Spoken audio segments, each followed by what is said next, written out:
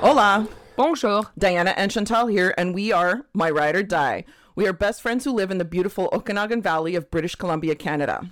We create weekly podcasts covering a range of topics from worldly to personal. During each podcast, we ensure to both cover a true crime story. Diana will be sharing a European story, and I will be covering North America. We hope you all enjoy our dialogue, and we're open to suggestions of topics as well. We're so excited for this new adventure and to meet some stellar new friends along the way. Come for the stories. Stay for the odd couple antics. Welcome, everyone. Hello. My name is Diana. My name is Chantal. We are here for your entertainment and ours, because that's important.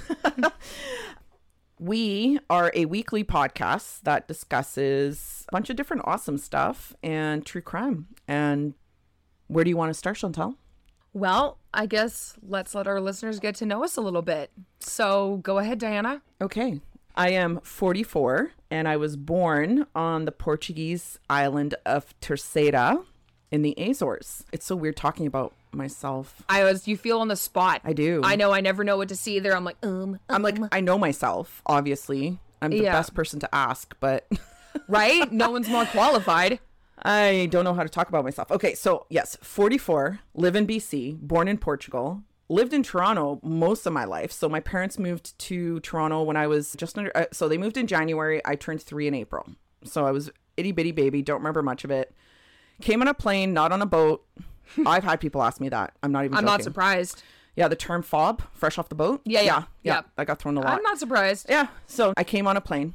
At least that's what my parents told me. I had a So passport. fresh off the plane. Fresh off the plane. FOP. I'm an FOP. And came here with my mom and dad and my little brother, who was a year old. And then my sister was born here. My parents moved to Toronto. And I had some family already that immigrated from Portugal to Toronto. And that's where I lived and thought the whole world revolved around Toronto. And most Torontonians feel that way. Like the world just revolves around Toronto. Oh, I have encountered that in Kelowna driving, let me fucking tell you. Oh, yeah. Then I discovered BC 10 plus years ago, came here on vacation and was just like, what the fuck am I doing in Toronto? There's beautiful places in Ontario, don't get me wrong. There are, for sure. I've seen pictures. It does look pretty. The weather sucks, though. Yeah, it's so humid. You've said it's so humid. That's disgusting. If you, your hair, you're in permanent frizz mode. It's horrible. Ugh. Your lungs hate your guts. My animals didn't want to be outside. It was so humid. That's gross. Yes. I couldn't handle that. Is it like that every day? No. And I'm sure some of my friends listening to this are like, it was not like that. But maybe you guys need to vacation away for a while. To a dry climate like Kelowna. And then you'll realize, holy crap, Yeah. she is not wrong. It's a jungle where I live. Yeah. Chantal and I met 6 years ago through my work. And we are very, very, very different people. Should I get into that, or do you want to like introduce yourself a bit and then we'll get into like why we're so different? Yeah, I'll introduce myself a little bit and then dive into that after. Okay. So take the reins after. Okay. So yeah, I'm Chantal. Diane and I are best friends, the best of friends. I'm 29 and I have lived in Kelowna, British Columbia my whole life, born and raised here. I like to say that I have traveled quite a bit, so that's nice too, because it's definitely something else when you stay in the place you were born. I always wanted to leave Kelowna. Like, I always said that, like, to my friends and stuff, like, nobody wants to see Kelowna in the rearview mirror more than I do. Huh. I almost left several times. Like, I almost moved to Whitehorse. Yeah. And so, like, I wanted to Because you're leave. Nuts. But okay. I love the Great White North. You're nuts. I'm a winter. Yeah. And it's so fucking hot here. God. Then you will not do well in Toronto. You would never do well in Toronto. No, Ugh. I would only go to Toronto at certain times because there's no fucking way I'd go in the summertime. I would die. There's no way. No. I don't do well with extreme heat, and like the heat in Kelowna kills me. I would much rather a cooler climate. So yeah, I was so gung-ho to move to Whitehorse, but I never ended up moving and just stayed here. And I'm like Kelowna's growing on me now that I don't know, I'm pushing 30. Well, for hello some me. reason. Obviously. Well, that's just kind of it too. Like, I think about how different my life would have been had I joined the RCMP. Yeah. Had I moved and stuff, like, Yeah. I wouldn't have had so many incredible things in my life. So many incredible people would not be in my life. Like, you and I would have never met. I know. Right? That's depressing. It is, for sure. Yeah. Because there ain't nobody like you. I know. I'm so great. And I feel the exact same way about you. Thank you. So yeah, I was born and raised here. I speak French and I am Métis. I have a family whom I adore, and we live in the mountains, which is really, really cool, and we love it. I live in the mountains too. You're just like off grid in the mountains. I'm on grid in the mountains. So yeah, Diana lives like, on the side of a mountain, and it's beautiful where she lives. And yeah, we live off grid. Like our driveway is dirt road. We live off grid. For how many kilometers? Oh, I don't even know. That's a good question. It's pretty far. It's a pretty good distance. Oh, I know. I up drive that dirt road, yeah. often. But at the same time, it's also so close to town too. Oh, yeah. Like it's far, but it's super close. It is. Like so fucking close. It's weird. It is But your weird. driveway is longer than most people's driveways. Yeah, it's a fucking long ass driveway. Yeah. Both of them, because we have 2 driveways. I know you do. It's ridiculous, but we love living off grid. It's wonderful. Although it's like, it comes at a cost. Yeah. With like weather and stuff, it comes at a cost. Yep. And then the unforgiving terrain, which Duchess and I learned all about. Yes. God. Because you both injured yourselves. We I'm both happy to have a injured truck ourselves. because I would be like sketched out driving up there Right? without a truck. I know. So I'm super grateful I have a truck. I am too for you. Yeah, definitely that you have a really safe vehicle. The summers obviously is fine. It's just you feel like you're on a really horrible fucking roller coaster. Oh, I know. And the washboard is so bad. It's horrible. It sends you coming sideways down the road, too. It can, You yeah. just hit the washboard and you just slide. You do. Winters, however. Oh, my God. I watch some crazy people try and get up and then try and turn around and go down the hill sideways. Yep. Because they realize they fucked up. Yep. And I'm sitting there going, okay. And it's too late. Phone ready to call 911. Yep. But then situations like that, and then they come up and they get stuck. And it's just the whole fuckery. Like that song I sent you yesterday, Truck Got Stuck. It's like it turns into that. Everybody's getting stuck. Yeah. Yeah. And it's comical. It But is comical. But after the fact. after, yeah. And After not the fact. necessarily on ice. No. But that road is treacherous in the winter. So many people ended up in the ditch. Yeah. my I'm God. sure they can make like, you know, like the Ice Capades or those ice Disney things. They could make a whole thing about it For sure. for all the rednecks. I'm not a redneck, but I feel Not like one at sometimes. all. No, but you know, redneck, maybe that's not the right term, but like for all the people that live off grid or live in the mountains or whatever, those people, what do we call us? I don't know. That's a good question. I don't But know. we can have the Ice Capades for that. Yeah. And it would be comical, like just watching a bunch of fucking vehicles slide down hills sideways. That's it, with music. That would be really funny. We could make a lot of money doing that. That's a good idea. We could. I mean, right now it's a good idea. Yeah. Anyway. So yeah, you live off grid with your awesome, awesome family. Yeah, and much like Diana, I love animals too. So we have 3 cats and a Great Dane, and I have a python. I haven't said anything about my animals yet. No, yes, you haven't. But you said Yeah. I love animals too. Yeah, so Diana needs to touch base on her Totally. obsession, literal obsession with animals. Like, I love animals to bits and pieces, but I swear she is obsessed. I am. And I'm also an equestrian, but I don't have any horses right now, but that's something we're going to get in the future sometime. And I can't wait to share that with Diana too, because she loves horses just as much as I do. One of my favorite animals. They are my favorite animals. Yeah, so. same. I can't wait to share that with Diana. I'm a hunter. I've been a hunter my entire life. I'm a vegan. Yes, Diana is a vegan, and this is the tip of the iceberg with us being an odd couple. Diana's a vegan and I'm a hunter. This is unheard of. Yeah, it starts with the age gap, I suppose. Like, Yeah, I the mean, age gap. You're only what, 6 years older than my son? 7 years? 6 years ish. How old is Josh? He's gonna be 22? 23. Yeah, okay. So, So he's, yeah, 6.5 years, 6.5 years older than your son. which is crazy, but not. I don't even really think about it until Neither people do point it I. out, and then I'm like, oh yeah. But anyways, I'm vegan. Chantal is not. But I love eating your food. I still, Right? Oh, I love vegan food. My food is It's amazeballs. so good. Like, honestly, if I didn't love being a hunter so much and all that's encompassed in that and Yeah. being Métis, I could see myself being vegan. Yeah. It's so good. Well, and that's the thing. Like, a lot of people hear it and they're like, oh my God, they eat plastic. I'm sure some people do. Really? No, not actual plastic. I mean, like, food. They don't know how to cook for Oh, okay. themselves, so they buy shit. But I Oh, also I say was this like, thing. what? No, they don't actually eat plastic, dude. But it's like, when I did eat meat, you buy those prepackaged lasagnas. I don't know Yeah. why those are the first things that come to my mind. They were horrible. Yeah. They sucked. I remember when vegan foods first started coming out. No. I'm talking about the meat stuff. I'm talking about like the prepackaged meat lasagnas that I remember I've purchased maybe twice in my life. Okay. Yeah. Like, you know, busy, whatever, buy it. And you're like, holy fuck, that sucked. I spent that money on it and it tasted like cardboard. Yeah. Literally. Same thing with vegan food. Okay. Yeah. I have tried some where I'm like, that's not okay. That's torture. And that should not be allowed for human consumption, like at all. So I learned to cook a lot of it myself because I like knowing what's going into my food and whatnot, but it can be so tasty, and you know that. Yeah. So good. Diana's never cooked anything that I didn't like. There was only one processed food that she made once that I didn't like the taste of, but that was no reflection on her cooking at all. But yeah, I have never not liked something you've made. Yeah, and so I generally know when you're gonna like something or not, because I have had stuff like when you know my taste, the processed stuff, and I'm like, you're not gonna like that, don't touch it. And then she tried, I think it was a cheese, I can't remember what it was, and you tried it anyway, and you were like, "What?" And I was like, I warned you. Sounds about right. Yeah, generally, like vegan food can be so good. Mm-hmm. But yes, okay, so Hunter vegan, one of those things that people would be like, no. Yeah.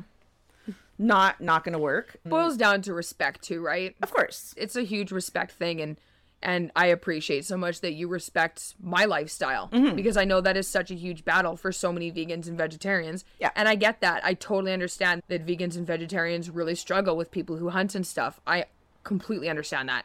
Yeah. So it's always meant so much to me that you've respected my way of life and stuff. Of course. And I see how you live it, and just like there are radical vegan people, there are radical meat eaters and radical hunters and radical religious people and radical whatevers, you know? So it's just finding the good, and it's a live and let live, I suppose. Maybe that's not the right term, but that's ironic in this sense. Like, whoa, that's probably not the best term, but you respect my lifestyle too, because it's amazing how much hate I get for being vegan. And it's like, I literally just eat vegetables. Like, fuck off and leave me alone. It doesn't make any sense. Like I've told you before, I see it in hunting groups of people shitting on vegans, and I'm like, do you have anything better to do with your time? Like, shit on people who literally just eat plant-based diets. What are you doing with your time? Basically. I've never understood that. I'm just over here in my corner doing you. Me. Yeah. And people decide to shit on it. And it's like, well, clearly you have nothing better to do with your life or time. That's another thing. Then there's the religious part of it. So like when we first met, okay, so backtrack a bit. So when we first met, it was through my work. And we sat down and we shot the shit for like an hour about that before we actually got into the work stuff. And then after that, it was this connection, and we kind of chatted after, and it was like, well, do you want to hang out? Okay. And we both I knew she was a hunter. I knew she was religious. I knew this stuff just from stuff she was saying, meeting with her for work stuff. I wasn't getting into that with me just because like I like to keep all of that out of it. Really, at the end of the day, I'm not meeting with people to talk about any of that, but I was super fucking nervous to tell you, hey, by the way, I'm vegan. Hey, by the way, I'm religious. Hey, by the way, like it was just you like mean that you're atheist? What did I say? Religious. Did I? Yes, you did. You said, hey, by the way, I'm religious. Yeah, non-religious. Okay, well, I'm gonna go back and check that out, because if I did, sorry. Yeah, you said, hey, I'm religious. Non-religious.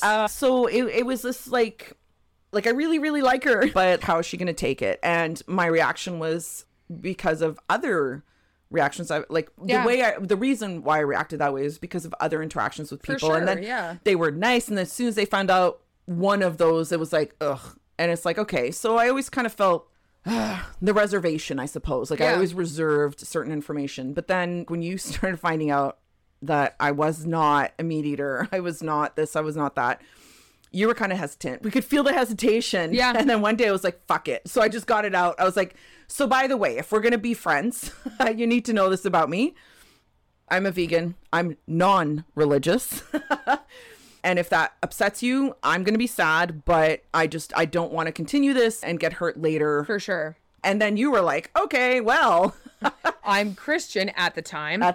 And I'm a hunter. I am now non-religious. And to clarify, has nothing to do with Diana either. Thank you. I was going to throw that in there. Nothing to do with Diana. She had reservations when we first met. I've always had reservations of religion from day one. Yep. Always had fucking reservations of religion. I went back and forth with it my whole life. Honestly, it was after I banner year in my life and a huge event that I was like, I can't do this anymore. And I completely walked away from religion on my own accord, making that adamantly clear. I supported you. Yeah. 100% with religion. Like, it didn't affect me. And I wanted you to feel comfortable enough talking to me about it. Pardon me. Which you did. So I was totally fine. And I am totally fine with religious people. I have a lot of friends that are. Yeah, you never had an issue with my Never. religion ever. No, Ever. Diana never had a problem with me being religious when I was ever. She fully supported it. I'd tell her I was going to church. She supported it. Yeah. Always. Yeah, there was never an issue with that. Yeah. What else? And music. We are Music. completely the look on your face.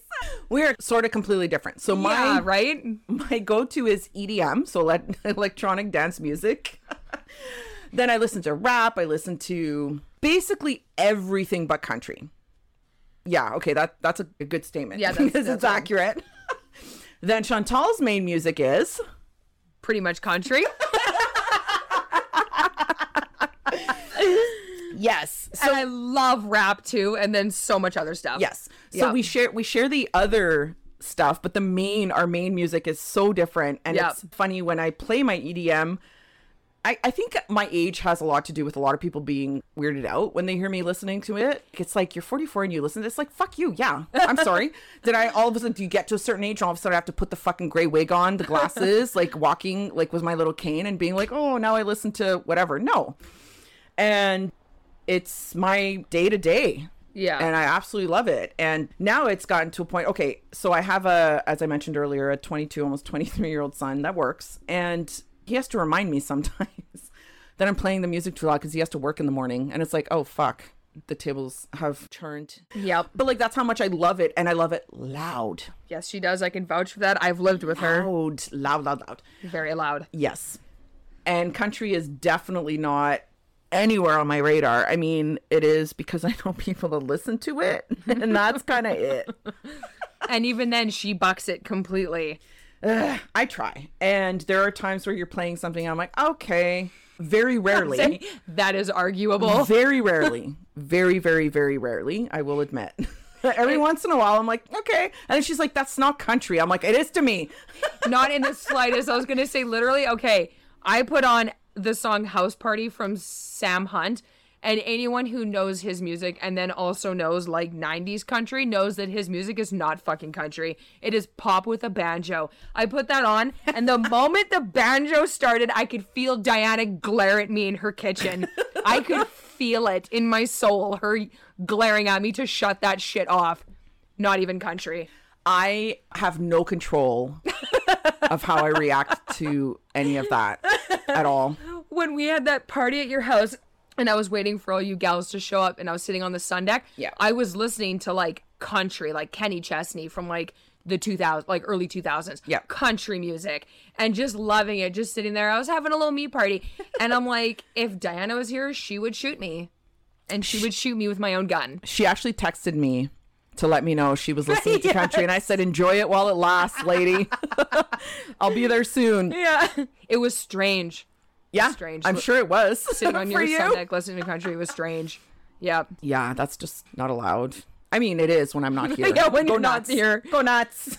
When you didn't live here and I was here by myself sometimes or whatever, I would listen to country every When now and I then. didn't live here? No, when I lived here. Oh. And like, thought- how did I say that? I thought you said when you didn't live here. I'm like, I'm pretty sure I've lived here for the last 10 years. I don't know how I worded that, but I meant like when I lived here and you weren't home, I would get my fill in and listen to country music. So we are very different. Yes. But also very similar. We are. And that's the weird thing. We're like different, but the same. And it's odd. And it works. Yeah. Hello, my ride or die. Right? Just saying. But it works. Yeah. And we have some really fucking awesome times. We do. And good conversations. Yes, we do. The last 2 weekends have been pretty awesome. Last weekend, I hosted my friend's birthday party and it was just girls. And it was a total Ibiza themed. So my jam, I made the playlist and everything. Everything was glow in the dark. It was the best. And I'm like, I need to do it again. It was so fun. So much fun. I was in my God. unicorn onesie. It was so fun. There was glitter everywhere. Everything, like I said, glow in the dark, LEDs. Music was on point, Oh, and yeah. the police didn't get called. I know, I'm surprised that they didn't. Neither. I thought yeah. for sure. Well, I talked to Yeah. my neighbor, funny enough, and he's like, "Oh my God, is that what that was?" And I was like, "Yeah, That was us partying. sorry." And the week before that, it was just me and you. Yes. And it was one of those nights my son had to come out and be like, "I actually don't work tomorrow, but can you guys turn it down?" It's like, fuck.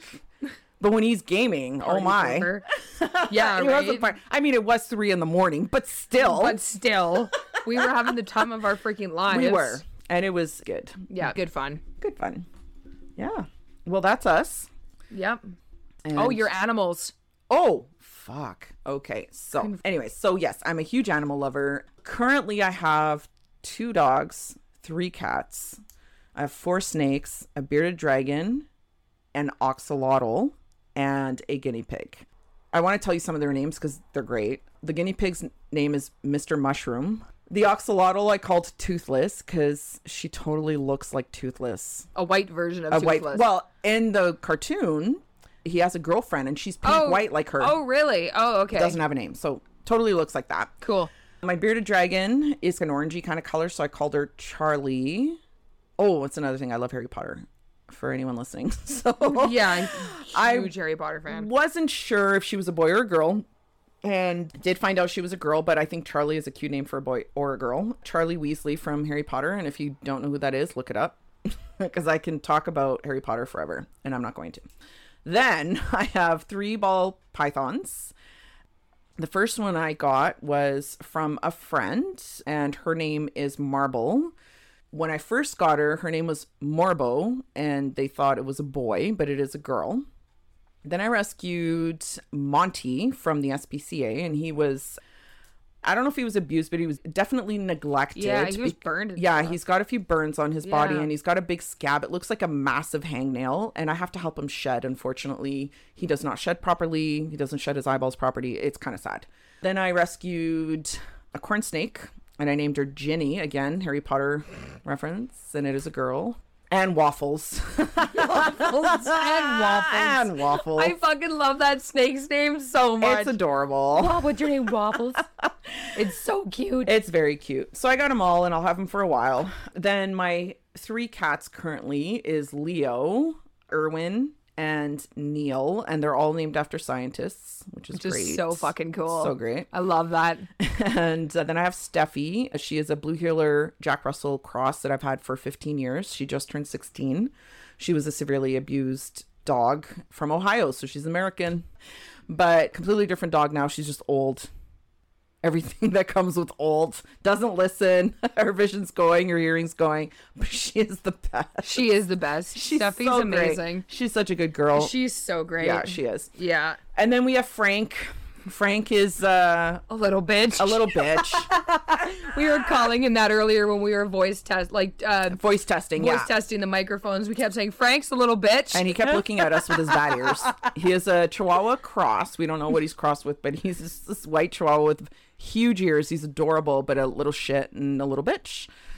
And that's what I have now. I've lost quite a few animals over the years, but I have a tendency to rescue animals that can't find a good home or are older. Well, can't find a good home because everyone wants a puppy. Everyone wants a kitten. They don't want the senior. And Yeah. I gravitate to that. Or animals that are injured or have a illness that no one wants to take care of. So, but currently, yep, that's my posse. Diana Zoo. Diana Zoo. Yep. And growing. And growing. It's always growing. Sorry? It's always growing. Always. And it'll grow even bigger because Diana and I want to open up an animal sanctuary one day. Damn straight. That we is are going to have that. Yes, when we met, that was a topic of conversation because I find personally that we instantly bonded over our love for animals. Yes, I think And so. yeah, that was common ground for us when we found out about our animals. And like you knew about my love for horses, and my horse was dying at the time. Yes. And so we had that to talk about, and Diana could relate because she's had animals, and of course she's had animals pass away. So we had instant common ground. And then, yeah, one thing led to another, and we kept talking about our love for animals and how we both, our own separate dreams were to open up an animal sanctuary. And so it was like, no shit, you too. Yes. And so that's something that her and I are going to do one day. One day we will. Absolutely. In the meantime, I'm going to have my mini Yeah. rescue at home. Yeah. With all, but yeah, totally. and we'll rescue everything. I know, like, it freaks people out when they hear I have reptiles and stuff like that. And it's like, everyone needs love. Like, everyone. I don't care how big or small. And if they gross you out, creep you out, you don't have to hug it. Just walk away. You have to protect the unlovable. You do. I do a lot. Yeah. Yeah. I honestly don't understand, though, the whole notion that, like, people are like, oh, well, why would you own a snake? Why would you own a lizard? You don't get love from it. And it's like, I don't own something with the expectation of it loving me back. Yeah. I own a snake. Like, I only have one python, but I own a snake because I love snakes. I don't expect it to give me love and affection back. And I enjoy it thriving in an environment that I've created that replicates its natural environment. Yep. That's what I gain from having a snake and giving it a good, wholesome life. Yes. But I don't understand this hang up that people have with that. If you have a pet, it has to reciprocate love back to you. No, that's a hang up you need to work through. Totally. And they can let you know when they're happy, unhappy. Yeah. With absolutely. their environment. Or you. Or you, exactly. Fuck yeah. A snake will let you know in short order if it's not happy. Totally. It'll strike. Same with dogs, same with cats, same with... exactly. I mean, fish. Yeah. Probably, you know, they can come up and look at you real mean. But, you know. Give you the stink eye. Give you the stink eye through the glass. My axolotl is very interactive, by the way. Oh, she is like so the funny. Sweetest thing. It's like having an underwater lizard. I actually put Charlie up to her tank the other day just to see how, because I was like, oh my God, they're the same, but one is on land, one is not. And they were just like looking at each other like, okay. Hello, land creature. Hello, water creature. Right? Yeah, land dog, water dog. Yeah, exactly. Yeah. They all can express being happy, not happy in their own fucking language. You just have to understand it. Exactly. Like, I'm not, again, with the snakes, I know when they're happy. Like, I have them out and they're not trying to choke me out when I have them around my neck. Like, they're content, they're fed, their environment is safe and comfortable for them. I make sure that the humidity is where it needs to be, blah, blah, blah. Same with any animal. Same with a human. I mean, well, animals. Yeah. We just need to understand that language. Exactly. Yeah. Exactly. If you can listen. Yeah. If you can listen, you'll know. And a lot of people are just not willing to because it's different. Exactly. So they don't understand. So therefore, it's gross. Yeah. Exactly. Or whatever. Yeah. And snakes and stuff get so much hate. Like, I've heard throughout the years from so many people, like, oh, snakes smell like piss. No, they don't. They don't. They fucking don't. Maybe if they're, like, neglected and never taken care of and nobody cleans their terrarium, sure. You know what? You'd smell like piss too. Yeah. Like, hello? Yeah. But, like, my python never smells like piss. She never has. Your snakes don't. No. Like, every other snake that I've handled and stuff from, like, professional people, and, like, I've handled a lot of snakes in my life. Yeah. Big and small, and they have never, ever smelled like piss. Sorry. No, you're not. Don't fucking lie to me. I've handled a lot of snakes in my life. A lot of snakes.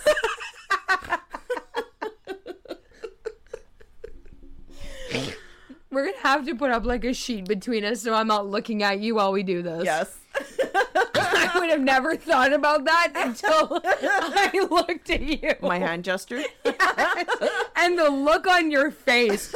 That's what I seen first, was the look on your fucking face. And then I was like, Because I just couldn't. God damn it, Diana. And I knew where your brain went. Yeah, my brain went there.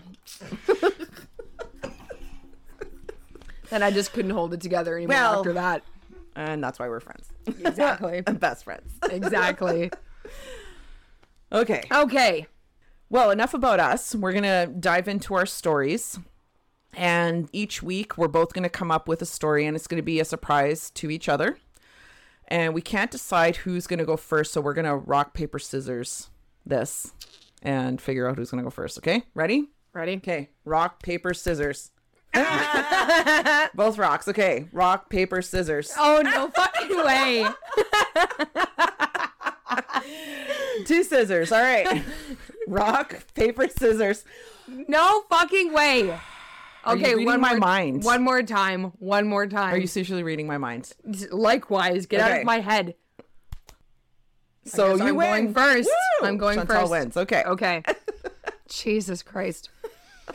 Okay, so first I'm just going to cite my sources from ucfiles.com, mindytran.com, and CrimeBeat.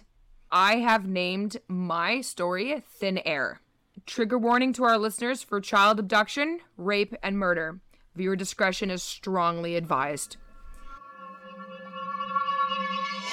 My first story is about a local unsolved murder in the city of Kelowna from the early to mid-90s.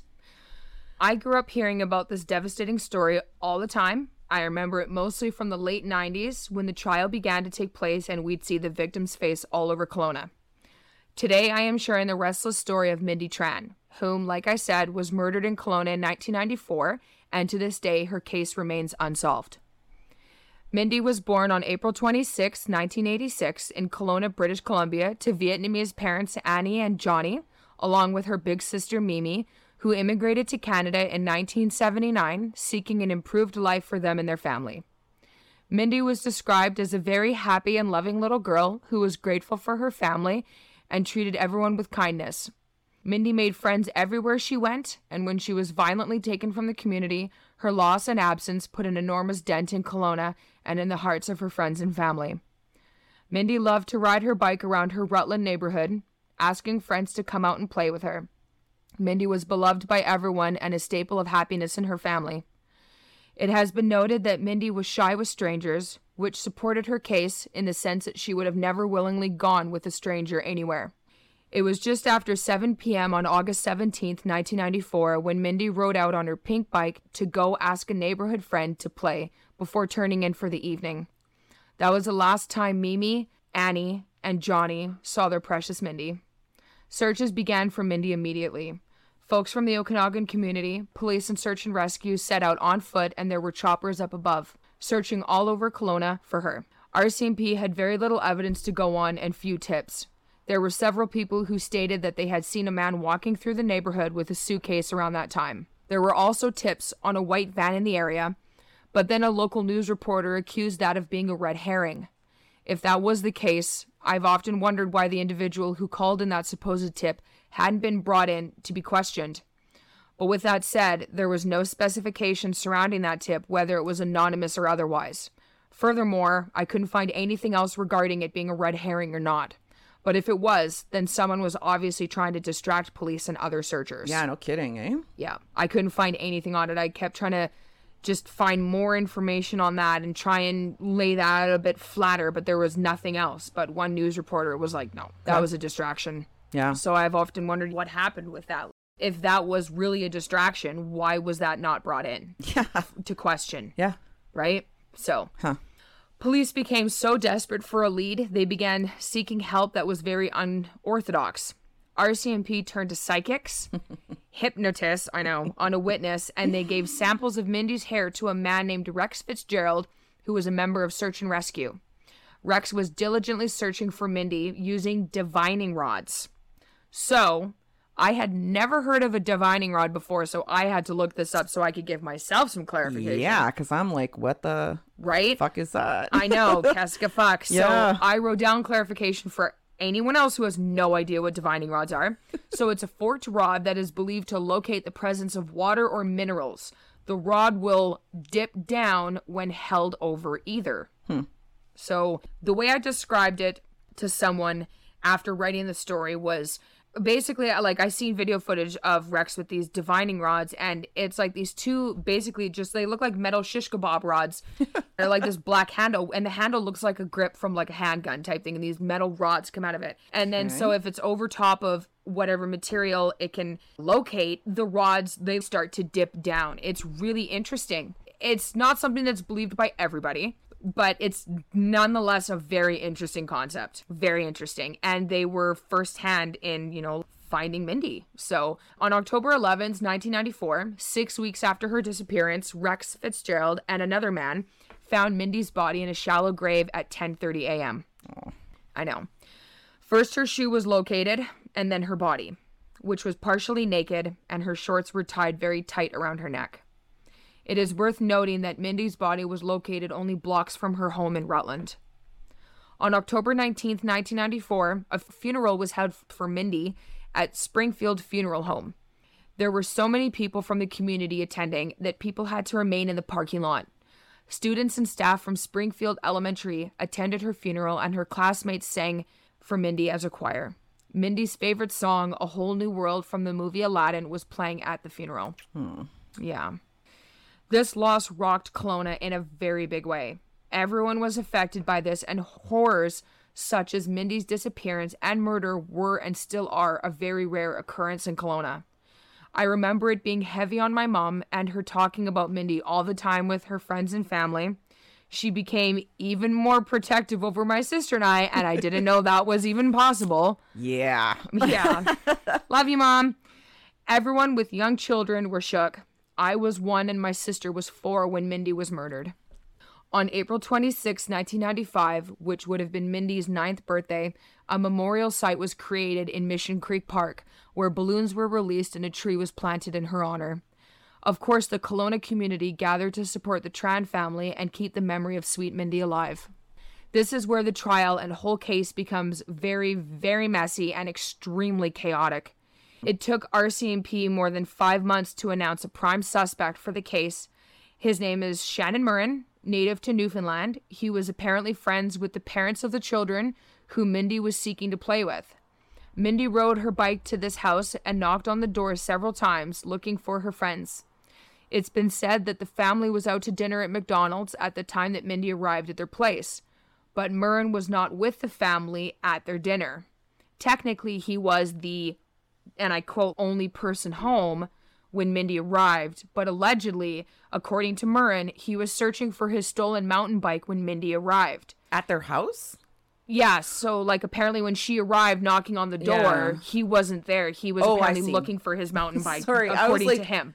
Sorry, I was like thinking he was looking for a stolen bike at their house. Oh, and I was like, what? No, yeah, when Mindy arrived, yeah, like at that house, yeah, that he was staying at. Nobody was home is basically apparently, what he's saying. What he's saying is that nobody was home. He wasn't even there, allegedly, when she showed up. Oh, okay. Yeah. So he stated in an interview that their neighbor heard Mindy knock several times with no answer. However, I couldn't find anything else to support that. It is worth noting that Murren has a violent history and is no stranger with the police. Murren had been a previous criminal of armed robbery and assault.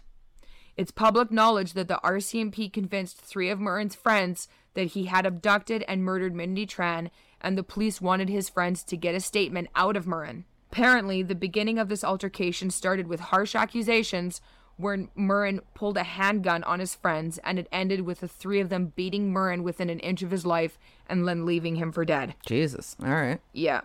Of course, Murren charged all 3 of them with assault, and then the 3 friends were furious with the RCMP because they said that the RCMP gave them, and I quote, the green light when confronting Murren about the allegations, and that no matter what, the police would back them up and nothing bad would happen to them. The RCMP, of course, countered those allegations with a statement that they did not give the 3 men the green light for any illegal or dangerous activity.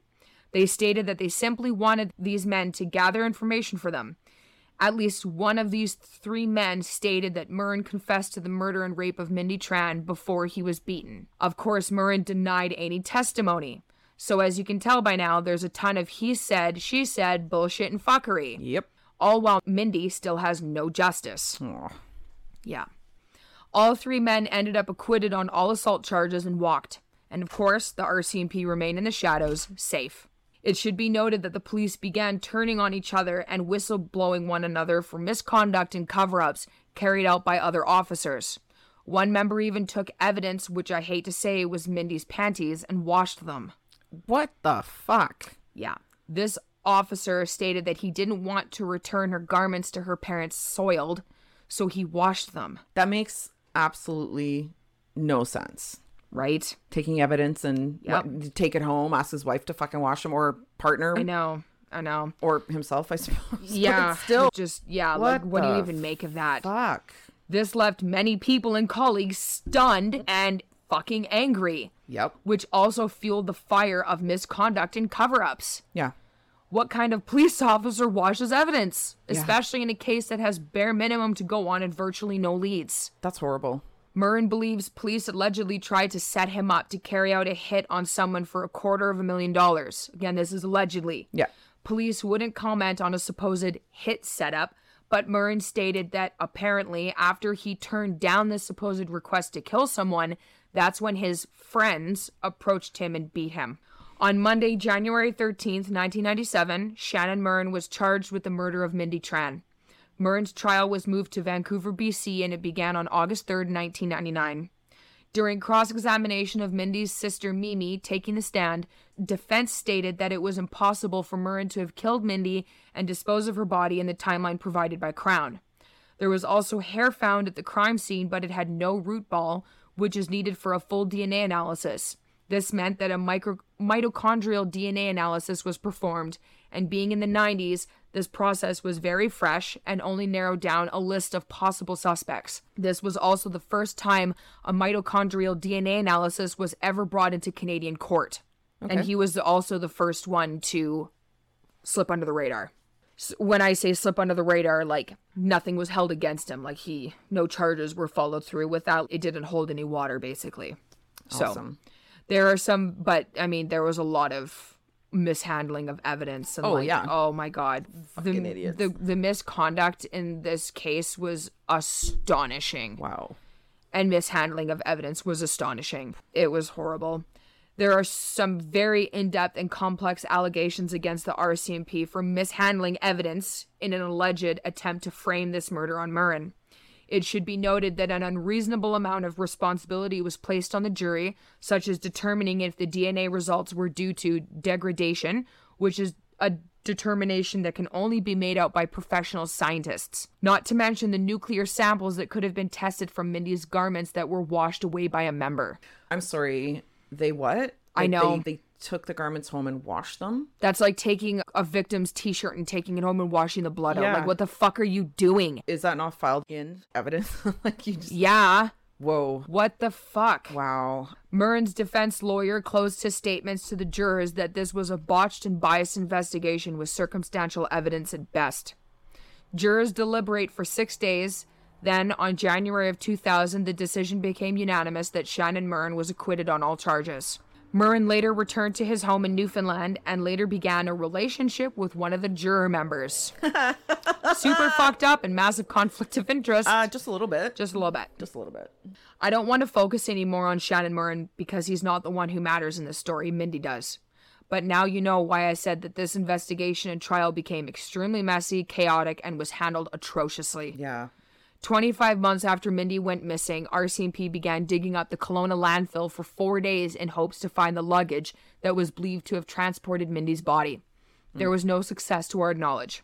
After the trial, 400 students from Springfield Elementary, as well as staff and other Okanagan citizens, gathered at Mindy's memorial site in Mission Creek to say their final goodbyes and pay respect to Mindy and the Tran family.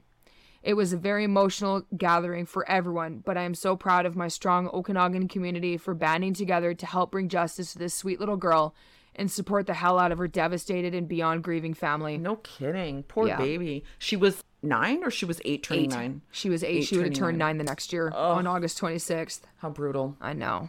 Yeah. My closing statements for this case is that there are so many gaps in information, so many unanswered questions, and a ton of drama and scandals. It's quite shocking, and I can't begin to fathom what the family was going through at the time and what they still go through to this day. I hope the Tran family has found peace somehow. I hope so. Me too. I wonder where they are, if they're still in the Okanagan. I'm not sure if they are. That's, they came here for a better life. Right? I know, I thought about that when I was writing the story. Like, they came here for a better life. Yeah, and that happened. Oh, I'm so sorry to all 3 of them. Right? I actually wish I'd named that my story, Came Here for a Better Life. Yeah, well. We came here for a better life. Damn. Anyways. We still can. I guess so. Yeah. I can say it was beyond aggravating for me to watch what were supposed to be professionals working together to solve this little girl's disappearance, rape, and murder. And when I say for me to watch it, I mean through the videos that I watched and all the news recordings I watched. Yeah. It was so frustrating. It was like nobody was working together. It seemed as if no one was working together, and yet everyone was fully willing to throw one another under the bus. Any chance they got. Of course. And for what? What good did it prove? Where was the moral high ground? What in the actual fuck? Yeah. Like, when did justice for an innocent girl become a pissing match and a bandwagon for a slew of misjudgment calls and secrets? Someone knows something, someone is hiding the truth, and it's disgusting. And shit like this makes me question the society we live in. Yeah, and I can't believe that person is still out there. I know. Yeah. What The fuck. And to clarify too with my story, I'm not pro Murren being innocent or guilty. I don't know. Yeah. I don't know. Well, I'm not supporting him. I'm not supporting him. I just don't fucking know. No, there's nothing to prove that it was him, except for that he was a family friend, I suppose. There is some stuff with some of the hair DNA analysis. Oh, okay. There's some stuff with that I didn't mention because this case is so in depth, and it's not that it doesn't matter. It matters immensely. Yeah. But it was so overwhelming to put together because there was so much misconduct. There was so much mishandling of evidence. And that too, it's like, even if there was something that was potentially supportive of his case, like his defense, there were things that weren't supportive with the RCMP or vice versa. And there was just so much misconduct with this case that it's like, you don't even almost know what to believe. That's horrible. I'm so sad. Yeah. Such a horrifying story. I've seen her tree, seen her memorial site at Mission Creek, walked by it so many times, read the write-up at it so many times. Like, Is it still there? oh yeah.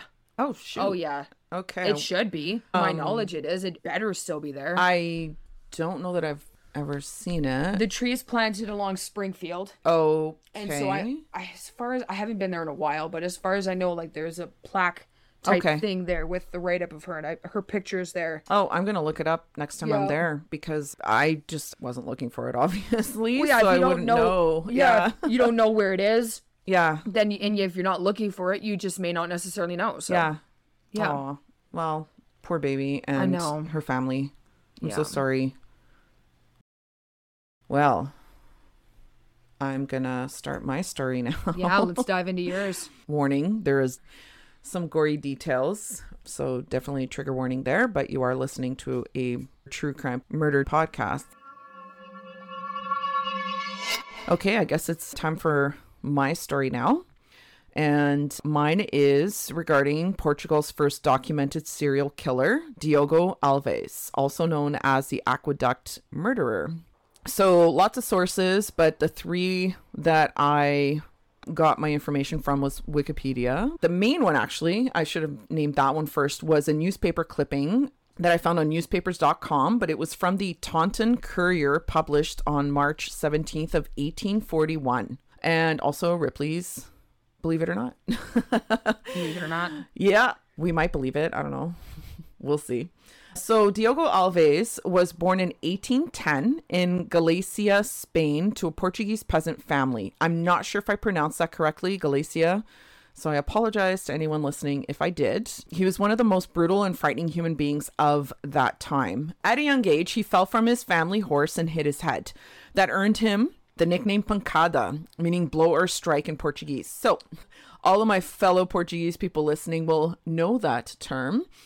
I don't know. It was just one of those things you heard a lot as a kid, probably because you were a shithead and your parents constantly threatened you Like with the schnella or a yeah. smack. Vais levar uma pacada. Anyway, I've even been threatened with the schnella. yeah, you have. Yep. I threaten everyone with the schnella, and it's embedded in my DNA. I'm sorry. Oh, it's okay. I can't stop that.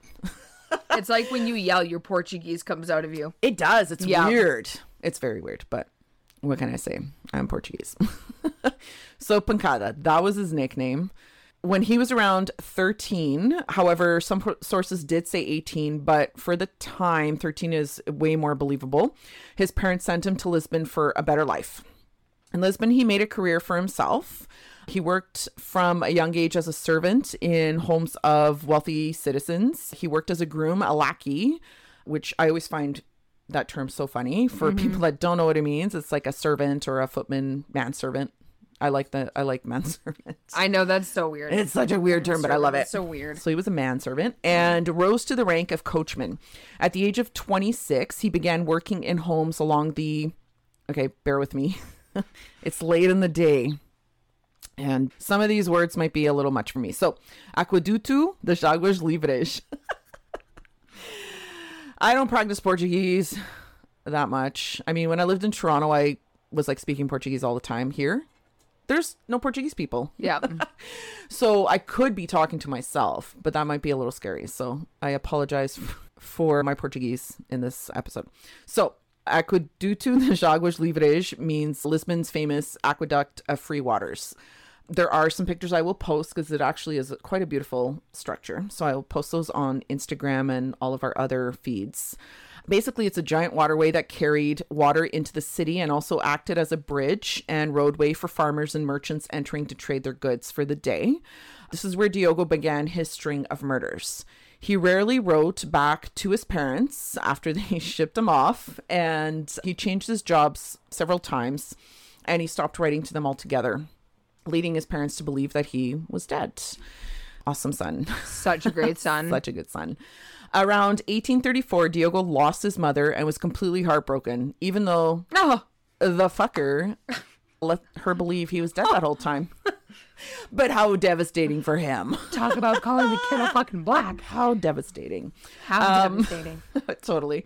He lost his job and began his wild life of drinking and gambling. That's when he met the innkeeper at her tavern, Maria Pereirinha Gertrude, and started courting her and fell in love. So Pereirinha means a vine branch or a little vine, just for people that are wondering. Okay. Her tavern was located on Águas Boas Street. Maria was said to be extremely perverse, not hesitating to fornicate in front of her children. Ew. So it was right. And she definitely, I'm guessing anyway, maybe it was different then, but I'm guessing she didn't win any parenting awards. No, I would say so. Yeah, I'm guessing. Definitely not. She was wild, sadistic, and manipulative. So Maria, that's what I'm going to call her. I'm not going to say her whole name. So Maria was married to a tobacco factory worker who lived separately from him with 2 children, a boy and a girl. Diogo was her lover and lived with her and her 2 kids. That is the only thing I can find about her husband. So Yeah. it is believed that this connection to Maria is what instigated Diogo to murder. He wanted to impress her, but couldn't because he was poor. So the aqueduct murderer was born. She participated in the gang activities and would help with covering up any traces for their crimes. She wielded tremendous power over him, having no difficulty convincing Diogo to become a criminal. At one point, it is said in some of the research, actually all of it, that he was as dumb as a stump. Apparently he wasn't very bright, and that's probably why he did whatever she said. Anyway, so the murders. Between 1836 and 1840, Diogo sent over 70 people to their death. So if you average that out, that's around 17 people per year, or about 3 people every 2.5 months, or 1.5 people per month. But I thought that sounded weird. A person and a half per month. What? Yeah, I never understood that. Like 1.3 people. Like, what is that? So it just felt better saying 3 people every 2 months. Yeah, for sure. For this period of the 19th century, these are relatively unheard of statistics. He became famous as the aqueduct murderer, as his crimes were all committed in that area. The aqueducts were built in 1748. The road of arches passes through it. Diogo had a pair of falsified keys to the inner galleries of the aqueducts. To this day, it's a mystery as to how he obtained the keys, but some believed that this was something that he did on the side. So he would falsify, duplicate keys, whatever you want to call it. So it was one of his awesome side jobs when he's not murdering people. These galleries What a stellar guy. Well, I mean, so these galleries were called here's another tongue twister. Okay. Resvitorio de Mãe de Água das Amoreiras. Well done. I probably shouldn't be drinking wine right now, just so everybody knows. And there's going to be lots of drinking wine. For me anyway. I don't know, Chantal, maybe not. But like for me, there's going to be lots of drinking wine. So I apologize for messing that up. But basically, if you translate it, which the translation is horrible in English, but the reservoir of mothers of water of mulberry trees. Nice. Either way, it's a mouthful. That's so what she said. Yes, that is exactly what she said. Right? Chantal. He would wait on the bridge for people returning with money that had sold their goods for, and would rob them. He targeted victims less likely to be missed in the city and mainly focused on peasants who came to Lisbon from distant villages. This way, the families of these victims would be too far away to try and find out what happened to their loved ones. So after robbing his victims, he would blindfold them and throw them from a height of at least 60 to 65 meters. Jesus. Yep. Depending where he launched them off the bridge. Launched them, just yeeted them. He right yeeted off. them off that motherfucking bridge. It was either 60 or 65 meters where they got yeeted off. But yes, he yeeted them in fashion. He did this to avoid being identified and present the deaths as suicides. This initially worked as the police found no foul play when they investigated the murders and thought it was a series of copycat suicides. There was no sign of a fight or a struggle on any of the bodies of the victims. And also, the entrances to the aqueducts were guarded, so it was easy for them to just conclude that these were all suicides. At the time, Portugal was experiencing great political instability due to the Great Liberal Revolution of 1820. Many people had recently lost their jobs and were suffering from poverty and hunger, so suicide really actually wasn't that far of a stretch of a conclusion, right? Yeah. Police eventually shut the bridge down and it remained closed for many decades. Diogo had to find a new way to make money, of course. So he formed a gang to murder and rob the wealthy residents he had worked in, but was eventually caught, of course. A court meeting was organized in the former monastery of Carmo. At 6:30 a.m., the defendants were brought to court from the Limoeiro prison. I'm sorry if I butchered that name. By 8 a.m., the court room seats were all occupied. The murders on the aqueduct remained unproven, but the jury sentenced Diogo and other members of his gang to death by hanging for other crimes. So in particular, murdering the 4 family members of Dr. Pedro de Andrade on the night of September 26 to 27 in 1829, and a 5th murder sometime later, and I will get into that a little later. So this particular case attracted police attention probably because they were a noble family. So, you know, that made sense. But everyone eating themselves off a bridge didn't fucking matter. Anyway, so they say that his gang consisted of up to 8 people. But again, every source I read was different. It's not like I can email them and ask them. No. I would love to, but I can't. Maria's 11-year-old daughter, also named Maria, so Maria de Conceição, testified in court against the gang and her mother, exposing her involvement in the gang activities. Diogo denies the allegations made by her daughter. She recounted that Diogo had said at their home or had discussed his adventures with the gang and everything he was involved with. She remembers that Diogo left Maria's house at about 10 p.m. on September 26th with his gang and with 4 gag cloths. She was able to identify these gags in court. Prior to this night, Diogo had several meetings with his gang to discuss the attack and plan it out. So the attack on Dr. Andrade's house. They were able to make his servant, Manuel Alves, their accomplice. And the reason why they were able to do that is his nephew, Antonio Martins, was a gang member. Some of the sources that I read said they were cousins. But for the sake of this episode, I'm just going to say uncle, nephew, because we don't know. And again, I wish I could email them about this. Dr. Andrade lived on Rua del King, a central part of the town. Being a bachelor, his family only consisted of an elderly woman, his housekeeper, Maria, another Maria de Conceição, actually another Maria de Conceição, Wow. Correa. There's a lot of Marias in Portugal. What can I say? Are. So it was her, Maria, her 2 daughters, and a servant man, Manuel, who I mentioned earlier. So he's the uncle of Antonio, the gang member. There was a first attempt to rob the house, but that had to be put on hold because one of the gang members was way too drunk. These are the shittiest criminals. Team effort. Yeah. Leo. Right, Leo? By the way, you guys might hear my cats or dogs meow or bark. I'm not sorry about it. I'm just letting you know. Leo is very vocal and has a very unique meow. He does. Leo, hey, you sound like you're dying. You're not, it but you depends on sound his like mood. it. It depends what he like. That's if he thinks true. he's alone, That's true. his meow is like very deep and Yeah. you can tell Sorrows. stories. But Just then when he angst. realizes he's not alone, he's like, oh hi, meow. Yeah, Like, that's it's very true. It does different. depend. Yeah. His meows are awesome. Yeah. Anyway, They're okay. pretty great.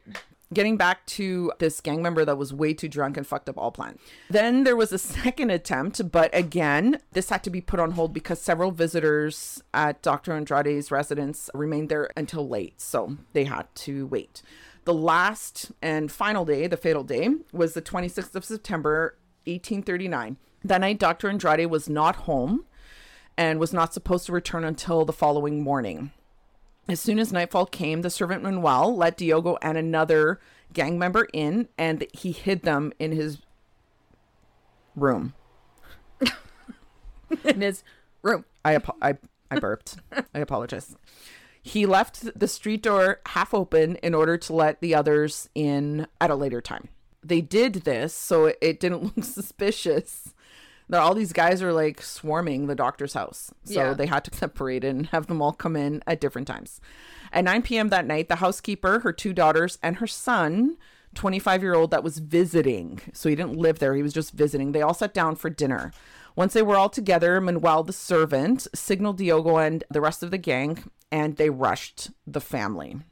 The woman screamed loudly, but all the windows were shut, so no one heard her from the street. Diogo took the 2 daughters. 2 others took the old mother, and the rest rushed her son. Her son was holding a table knife, trying to defend himself. He managed to gash a gang member in the face, and the gang member fell to the ground. Diogo saw this and let go of the girls and went behind the son and stabbed him with a poignard. If I'm going to be fancy. Poignard. Poignard, a small, slim dagger. So a very small knife. I like poignard. Poignard. It's like microwave. Oh my God. Yes, I saw that meme today. The microwave. I am never going to pronounce microwave the same again. The microwave. The microwave. So then anyway, sorry. No, that's okay. So the men fell back onto the dining table and overthrew it, which knocked the lamp down, and they were left in complete total darkness. Remember, there was no electricity. Okay. Welp. At this moment, the oldest daughter snuck away and hid in a closet. Meanwhile, the gang had lit a candle with a lucifer match. Diogo noticed that the girl was gone and went looking for her. She rushed out of the closet and ran for a window, but he caught her before she could open it. Trigger warning, this is not pleasant. He bent her back over his knee and broke her spine. Ugh. Yeah. Yikes. Can you imagine how that viciously? Force? He had to... That's insane. Yeah, so he snapped her fucking spine. Jesus. While choking her with both hands until she took her last breath. What a horrible way to die. Yeah. He returned to the dining room and told the others to strangle the other 2 females, so mom and her sister. Once they were all dead, they dragged all 4 bodies to the back room. Diogo checked to see if any of them had a heartbeat and then started stamping his heel into their face and their head until he crushed their noses and broke their jaw teeth, smashed them all in. He just wanted to make sure, because just in case. Oh my God. You know, I mean, at least this is horrible, but at least they didn't feel it. They were dead. At least they didn't feel it. But like, very least. how horrible. How fucked up. That's a lot of fucked up. Falling off a horse. Yeah. Falling off horse. Okay. It's always how it goes with I was these thinking people. about this earlier. How many serial killers, that's their story. They fell off a fucking swing. There's always like head trauma or a deep emotional trauma and shit. Yeah. Once he made sure that there were no survivors, they began searching the house for money, gold, and anything else they could find. They found a bag with 200 gold ounces in a desk, but what they really wanted was in the safe. Manuel, the servant, and I'm going to keep calling him that, had told them there was a lot of money and gold in that safe. They worked away all night to get into the safe and didn't realize the time until they heard a gun fired from a flagship, letting them know it was dawn. They only left with the bag of gold, which Diogo kept to himself, and the others got nothing. They all deserve it. None of them deserve anything. He was a really bad dude. Yeah. He's not a stellar guy. No. And he surrounded himself with non-stellar people. Yeah. A bunch of dumbasses. Too drunk to carry out a crime. Yeah.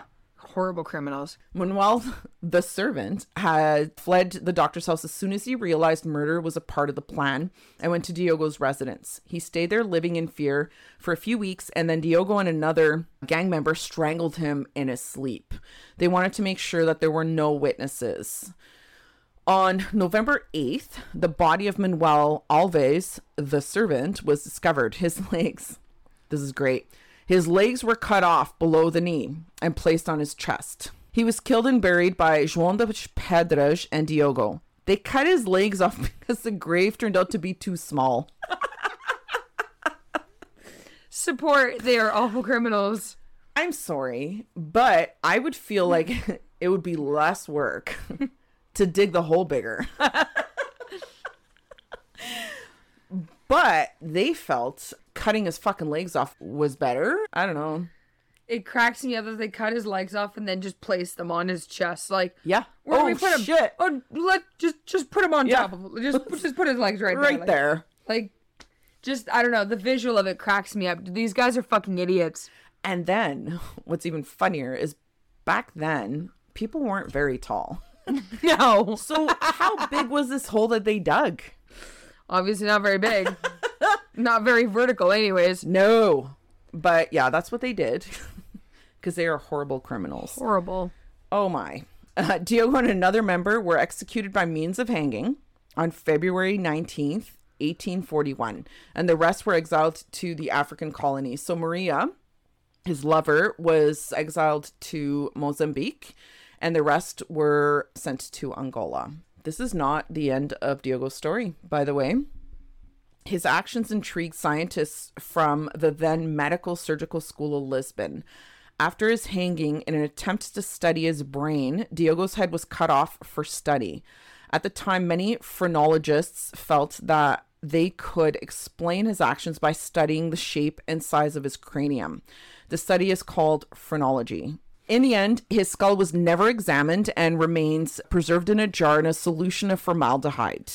I will be posting this photo, and for people kind of my age, I suppose, or like the Ripley's Believe It or Not era, you might actually recognize the photo of his head in a jar, because I definitely remember seeing it when I was a kid. Yeah, I just same. didn't know Yeah. that it was Portugal's first documented serial killer. Now I'm like, okay, good times. Yeah, I recognize it too. Yeah.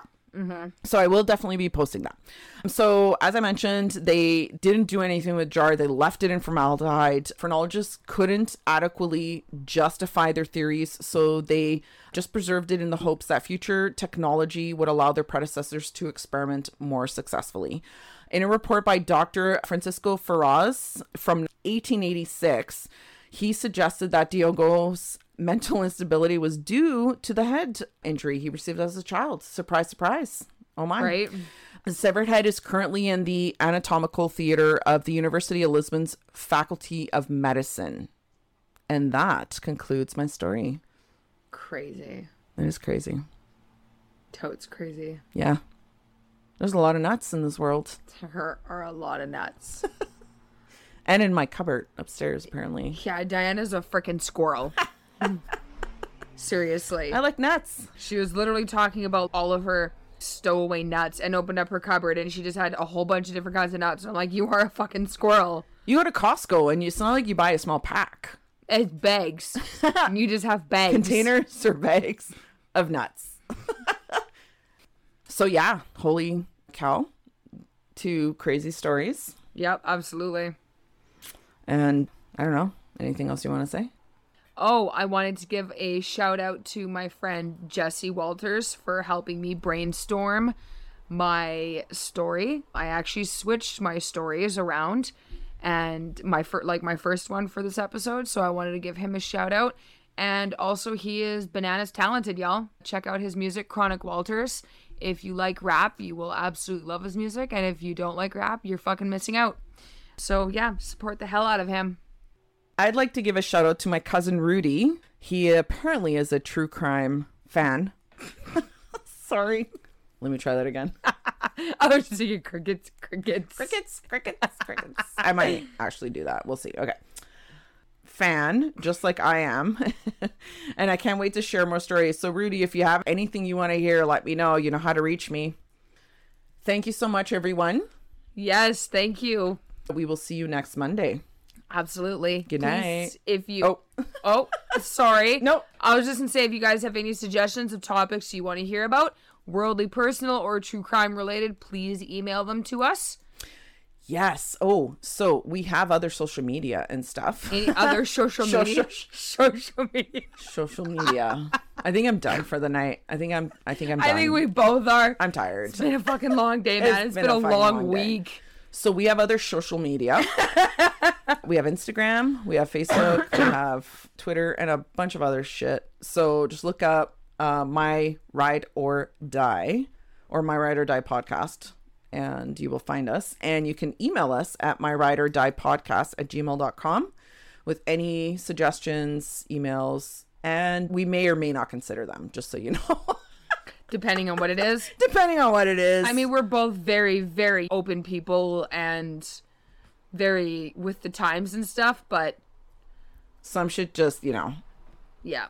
But I mean, hey, if you have funny stories and shit like that even too, please send them in. Send funny stories, and we may or may not read them on our episodes. Yep. We'll do a shout out that way. Or crazy events, if you've witnessed crazy events, unexplainable events. Yes. I don't know about Diana, but I eat that shit up. Unexplainable events and sightings. I fucking love it. I do. Yeah? I do. We've never really talked about that stuff. We'll have to on another episode. We will. We'll talk about all episode. that shit. Yeah. But in the meantime, please feel free to email them, and then we will figure it out. All right. Good night, peeps. We'll see you next Monday. Or hear you next Monday. Yeah. I mean, you'll hear us next Monday. Jesus Christ. We love you guys. Bye.